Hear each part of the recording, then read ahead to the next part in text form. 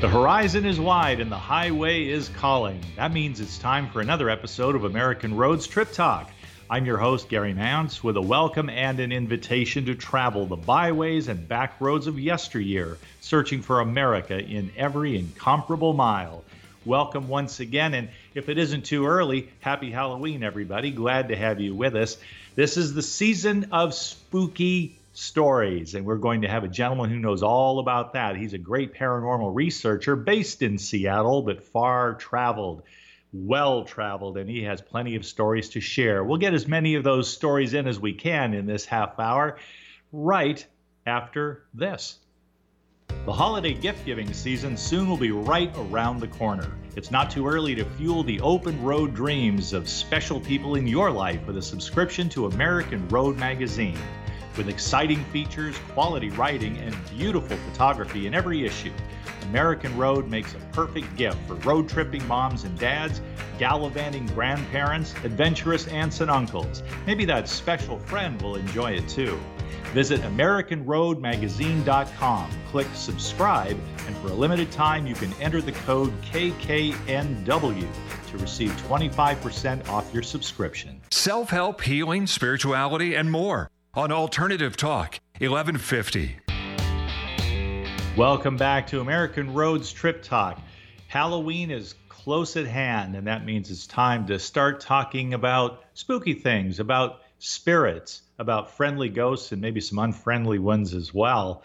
Ross Allison is our guest this half hour. Ross is president and founder of A-Ghost. Isn't that a great acronym? A-Ghost, Advanced Ghost Hunters of Seattle-Tacoma, with over 30 years of investigating the paranormal and nearly 20 years running a ghost hunting group. He travels internationally to investigate paranormal activity, collect ghost stories, and research cemeteries. You may also find Ross wandering the streets of Seattle. He owns and hosts the Spooked in Seattle ghost tours that take guests to the various haunted spots throughout the Seattle area. A man who knows the haunted hotspots, Ross Allison. Ross, it's great to have you with us today. Well, thanks for having me. It's always a pleasure. You are on the road with family, taking a little time off in Philadelphia. You are a well-traveled gentleman. I am. I like to see as much of the world and hit as many of these haunted places that I can within my lifetime. I would think in Philadelphia, if you had any spare time, there would be plenty of places to go. I mean, my goodness, we think about the Liberty Bell, we think about Ben Franklin, the founding fathers. There's so many places rich with history. I imagine some of that is haunted history. Oh, yeah. In fact, one of my favorite spots is Eastern State Penitentiary. And that's, we were actually the first team to investigate that place. Did that, oh my God, I can't even tell you, about almost 20 years ago. We did this for Discovery Channel. We did a show called America's Ghost Hunters, and they actually had us spend the night at the old prison out here. And that was pretty interesting, I do have to say. There's definitely some interesting ghost stories happening there. I remember during our investigation, we were alone, me and my team member, and we kept hearing this step behind us. And so, being paranormal investigators, we wanted to see, what's making that noise. And we'd get closer and we'd stop and wait. And of course, you'd hear that step. And so we draw in a little closer and again, wait, and you'd hear that step. And so we kept getting closer and closer, and these noises were leading us to one of the cell rooms. And right when we got into the cell room, all of a sudden we heard those loud noises right behind us. Turn around, and all of a sudden we see water dripping from the ceiling and hitting a tarp, making that step noise. So a little debunking involved in that too, but it's definitely a pretty amazing place to investigate. I have heard that there is an energy there of the pain and misery associated with being incarcerated under whatever circumstances. It just makes you feel bad for people who get themselves, no matter how far back or whether it's happening to someone right now, being in the kind of circumstances where you're up close and personal with the pain of your existence. Right. And Eastern State Penitentiary is famous for the fact that, they did a lot of that isolation as well, keeping the prisoners away from each other. So could you imagine the hell of, not even having anybody to talk to for years? Oh, that would be extremely difficult. Was it a place where they did any kind of experimentation? No. It's also famous too. One of the ghost stories there is Al Capone. When it was still up and running, Al Capone was there for a short time when they had arrested him for tax fraud. And so they still have his cell decorated up there. And the story is that Al Capone believed that he was haunted by one of the gentlemen that he had killed in the Valentine Massacre. Oh, wow.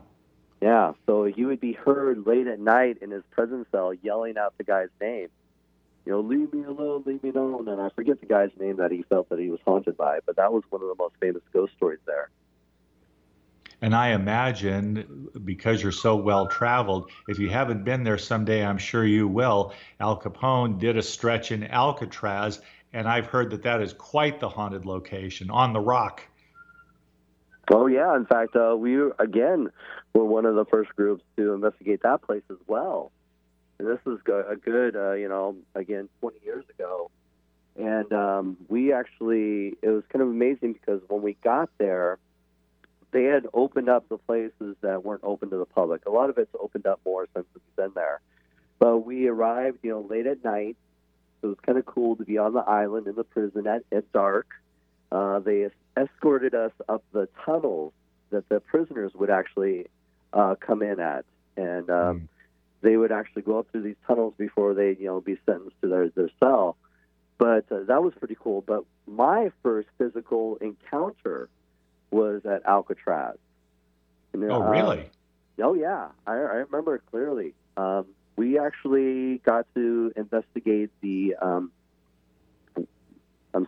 where they actually had set the dead prisoners. So the morgue. Sorry, I was trying to think of the right word. The morgue. So we investigated the morgue area, and this is where they put all the prisoners that had passed before they shipped them over to the city of San Francisco.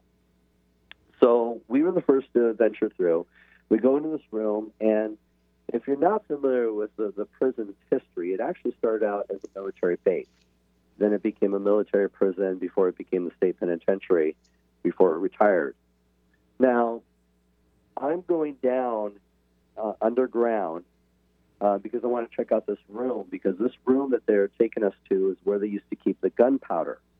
And they had to keep it underground because they had to keep it cool. So I'm the first to venture through. I'm going down this tunnel, and I enter this room, and it's nothing more than a dirt floor, brick walls and ceiling. Now, I want to get a picture of the entrance of the room, and I want to get the widest angle. So, of course, behind me, the members are starting to filter into the room, too. So I'm kind of backing up to get the widest angle of the entrance, and as I'm backing up, one of the members had put their hand on my shoulder to stop me, because obviously I was backing them into the corner. So I turned around to apologize to one of my members, and there was nobody there. Oh, wow. Yeah. Now, I physically felt the weight of a man's hand, the pressure of his fingers, and it physically stopped me because I was stepping backwards. So I was literally expecting to see a living person behind me, but yet nobody there. And with that experience, you're talking with your fellow researchers there. What were you able to conclude? Of course, you can't always see the evidence. Sometimes you just feel it. Exactly. Well, it's just like after that, you start, second guessing yourself. When you have these experiences, you're like, you try to debunk it. Was it just a muscle twitch? But no, when you are physically stopped while you're in motion, that's not a muscle twitch. That's not just your jacket settling. So you start to realize that, unfortunately, you miss that opportunity to try and capture that phenomena, but sometimes you're not able to capture that phenomena. Sometimes it's always just going to be those personal experiences. Because, how do you prove, physical touch? That's one of the things, the challenges that we face.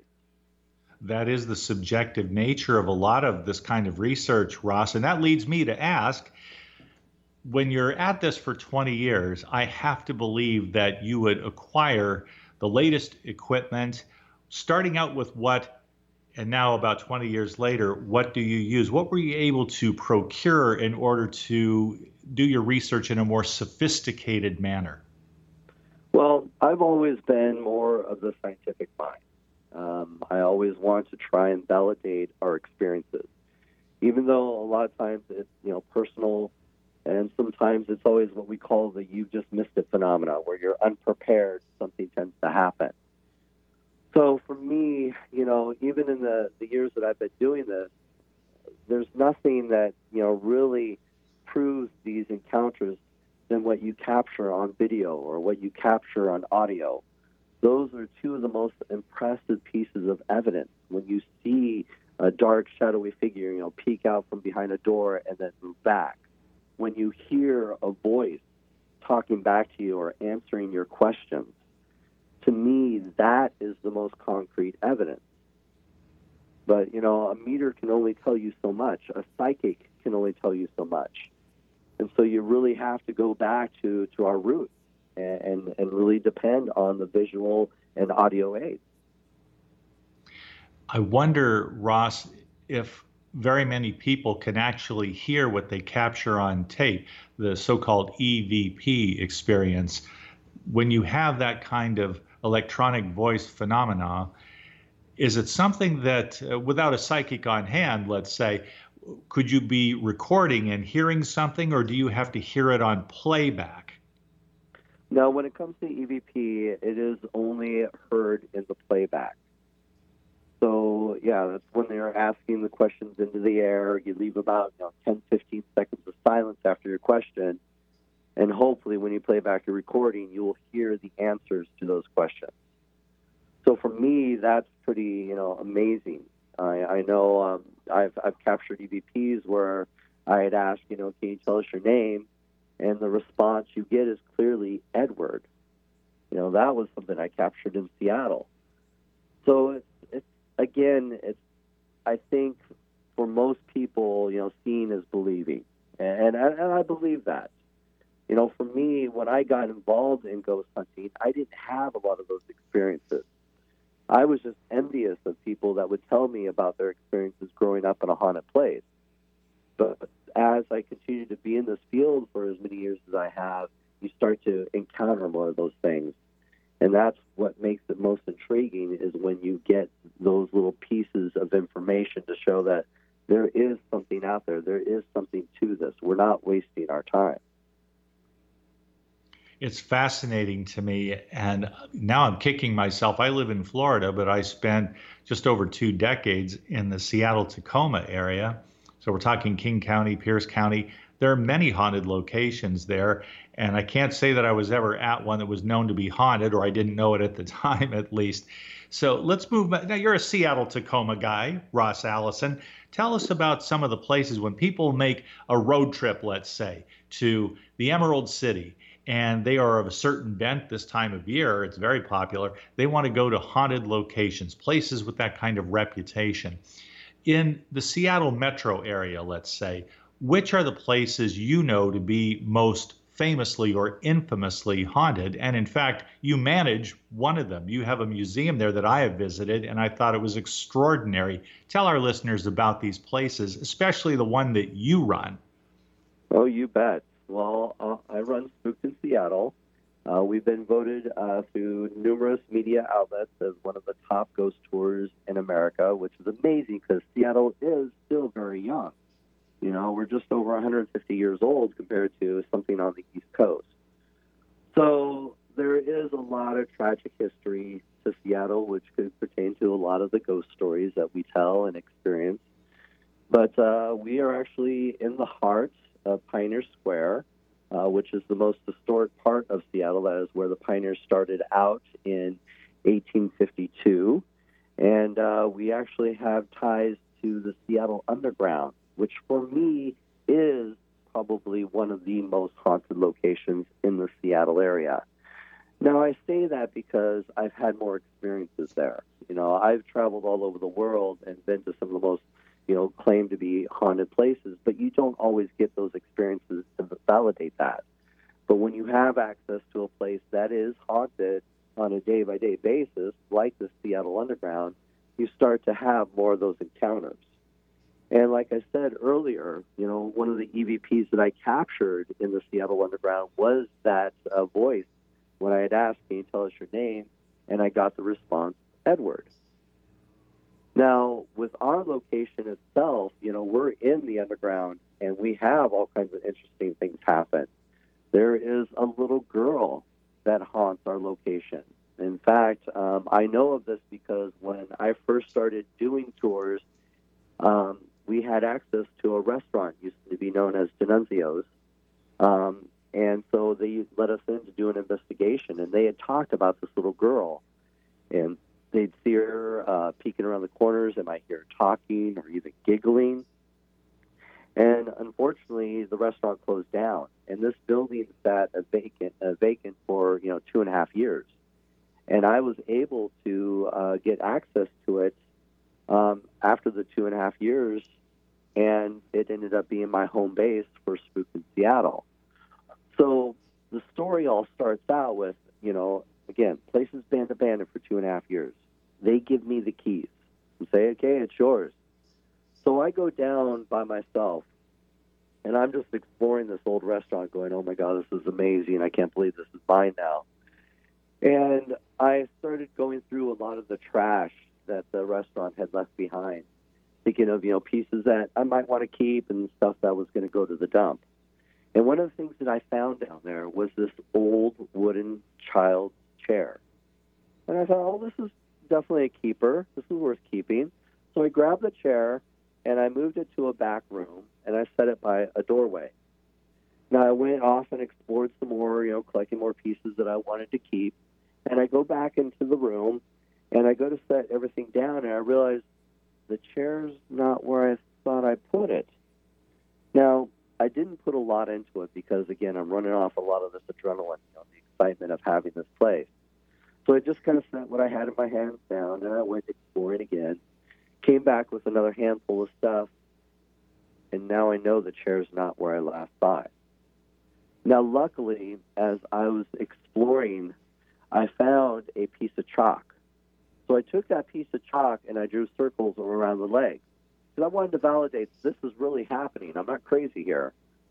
So I go ahead and I leave again, come back with some more stuff, and sure enough, the chair had moved a good 10, 15 feet away from the spots where I had drawn the circles. That's extraordinary. Oh, yeah. So we believe that what's causing this phenomena was that little girl. And we had experienced a lot of crazy stuff when we first moved in. I remember, the first night we had purchased a bunch of, cleaning supplies. And we had set them up, downstairs. And we came back the next day, and all those cleaning supplies were spread all over the first floor. Like something just threw them all over the place. So we definitely think it's that little girl. She's been definitely known to be very mischievous. Another really great story is I had actually purchased this little doll for her because I wanted her to feel welcomed here. And what's really cool is in the back of this little doll, there's a little wind-up key, and inside she has a music box. And so I had set that little doll on that chair that she likes to move around, and I just made it out loud that let her know that this is actually her, little doll. Well, every so often, when we're closing for the night and we're leaving, you will actually hear that doll playing by itself. And I had experienced this a couple of times, and so I went, of course, to go check it out. And as soon as I get to the doll, it stops. And well, to our surprise, one night there was a team investigating, and they actually captured that doll playing its music. And what's really cool, and you can find this video online on YouTube, but what's really cool is when the investigator, the team lead, is trying to get his team to be quiet because they're all excited about the doll playing by itself, he says, hush out loud to shut up his team so that they could be quiet. And right when he says hush out loud, the doll stops too. I love those stories. They are amazing, and they make great artifacts too. I think many people are creeped out when they look at a doll collection or other haunted objects, and they wonder about the energy that attaches to these items. Oh, yeah. We have quite a few haunted dolls in our collection, and a lot of this stuff was given to us. And it's interesting. There's one doll that I was talking about not too long ago that we had just gotten, which we call our suicide doll. And this was a doll that was given to an elderly woman when she was just a baby. And she held on to this doll for her entire life. And this doll sat on a shelf in her bedroom.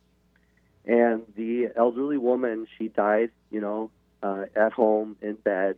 Her family was sitting around, holding her hand, waiting for her time to come.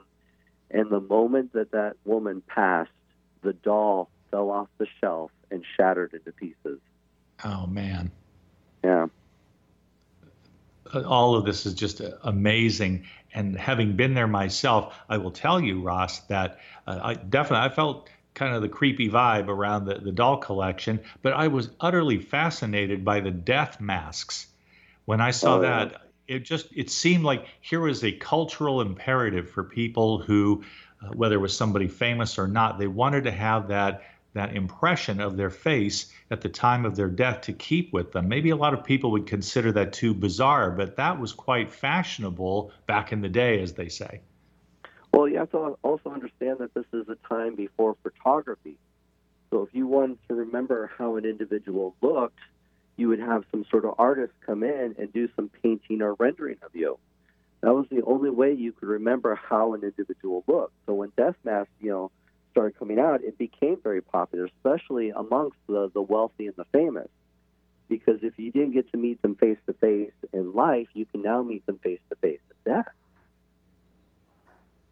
Yes, in maybe not a literal way, but figuratively for sure.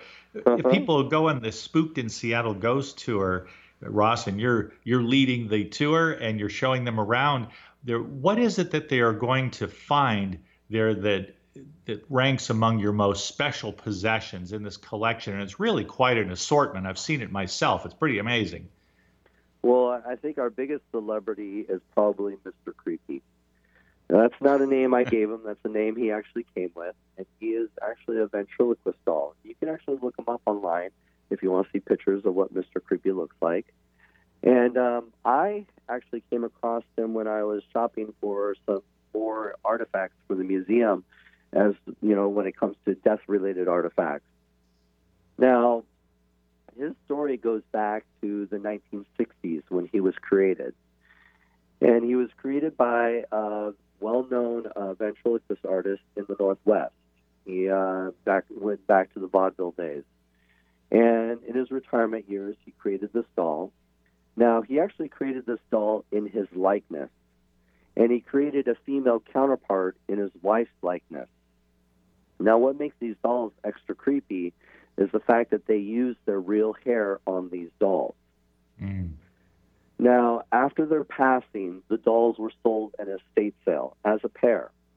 So this woman who deals with antiques, she purchased the dolls, and she put them on a shelf behind her register.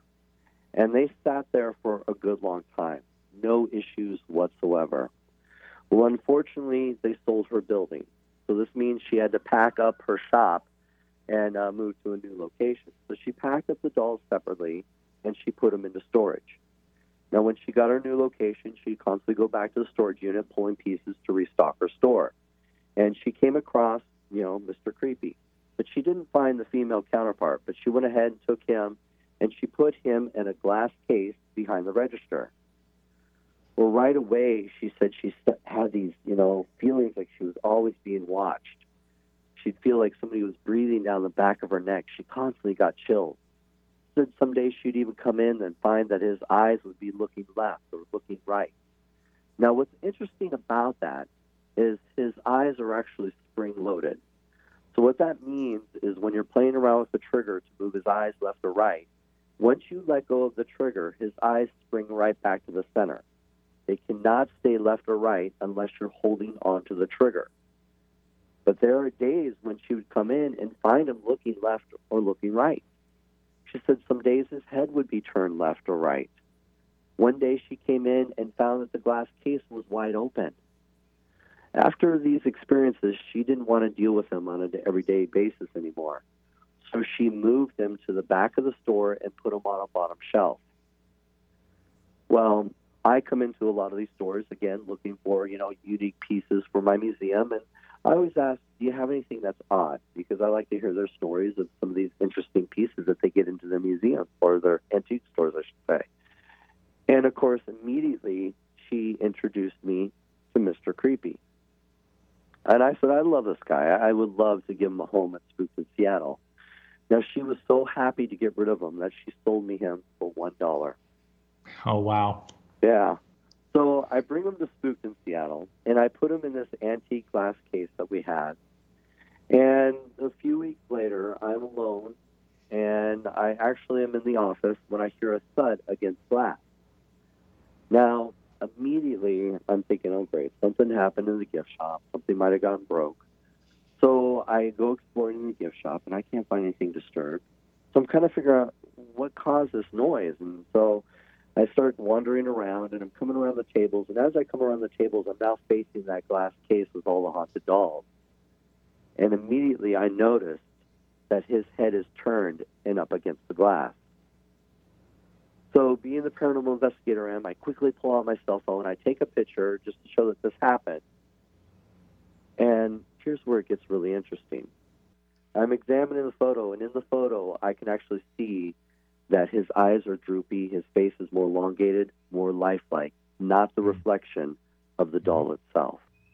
That is just an amazing story. It's one reason among many, and a prominent one, for anyone who wishes to see another side of Seattle. Spooked in Seattle Ghost Tours. What's the website, Ross? SpookedInSeattle.com. Wouldn't you know?